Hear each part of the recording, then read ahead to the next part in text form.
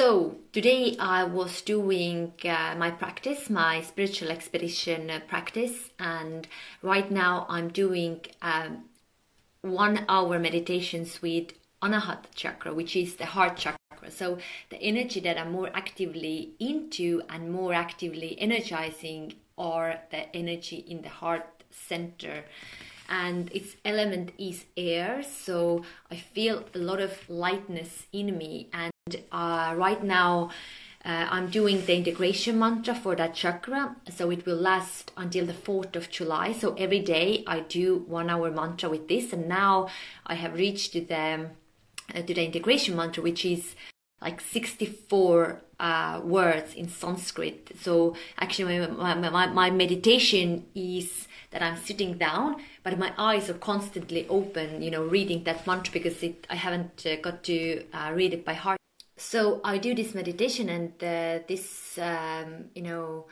chant this mantra, and as it lasts for so many days, I become to, see how the meditation and the mantra changes the more, specific and precise I get with the words and even the pronunciation, even like while chanting it without voice, internally. But this is something which actually brought me into the feeling of like yesterday when I was saying out more publicly and also more energetically to myself that, okay, I'm bringing this flow and this energy into myself, loving myself open on my path of this enlightenment in this world. And it was just super amazing how I felt like the energy was so, I felt like a superhuman. I felt like a superhero I felt like a superhero of my own story, of my own being, and of this universe. So I just want to remind you as well, reminding myself every day, that to be also observant to your own thoughts. Observe how and what and also why you say the words to yourself, what you do. What is the inner conversation that you're having with yourself? That I'm constantly aware and trying to be conscious of how I speak to myself and how this, how I make myself feel. And so just, let's be kind. Let's be kind, loving and honest and appreciative of our own being and of our own, state wherever we are at. Just be kind. Let's be kind. Let's all remember, words are super powerful.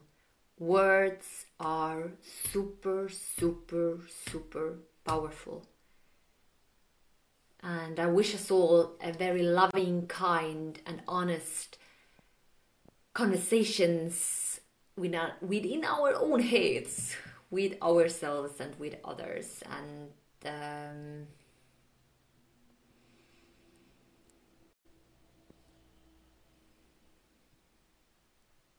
words have played such a huge role in my life, and I've always felt how they start their own processes in me.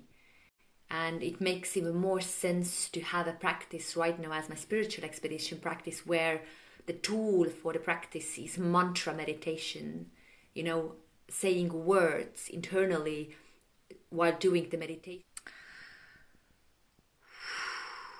So yeah, I guess my rant about words and the importance of the conversation about and with the words within our own heads is super important.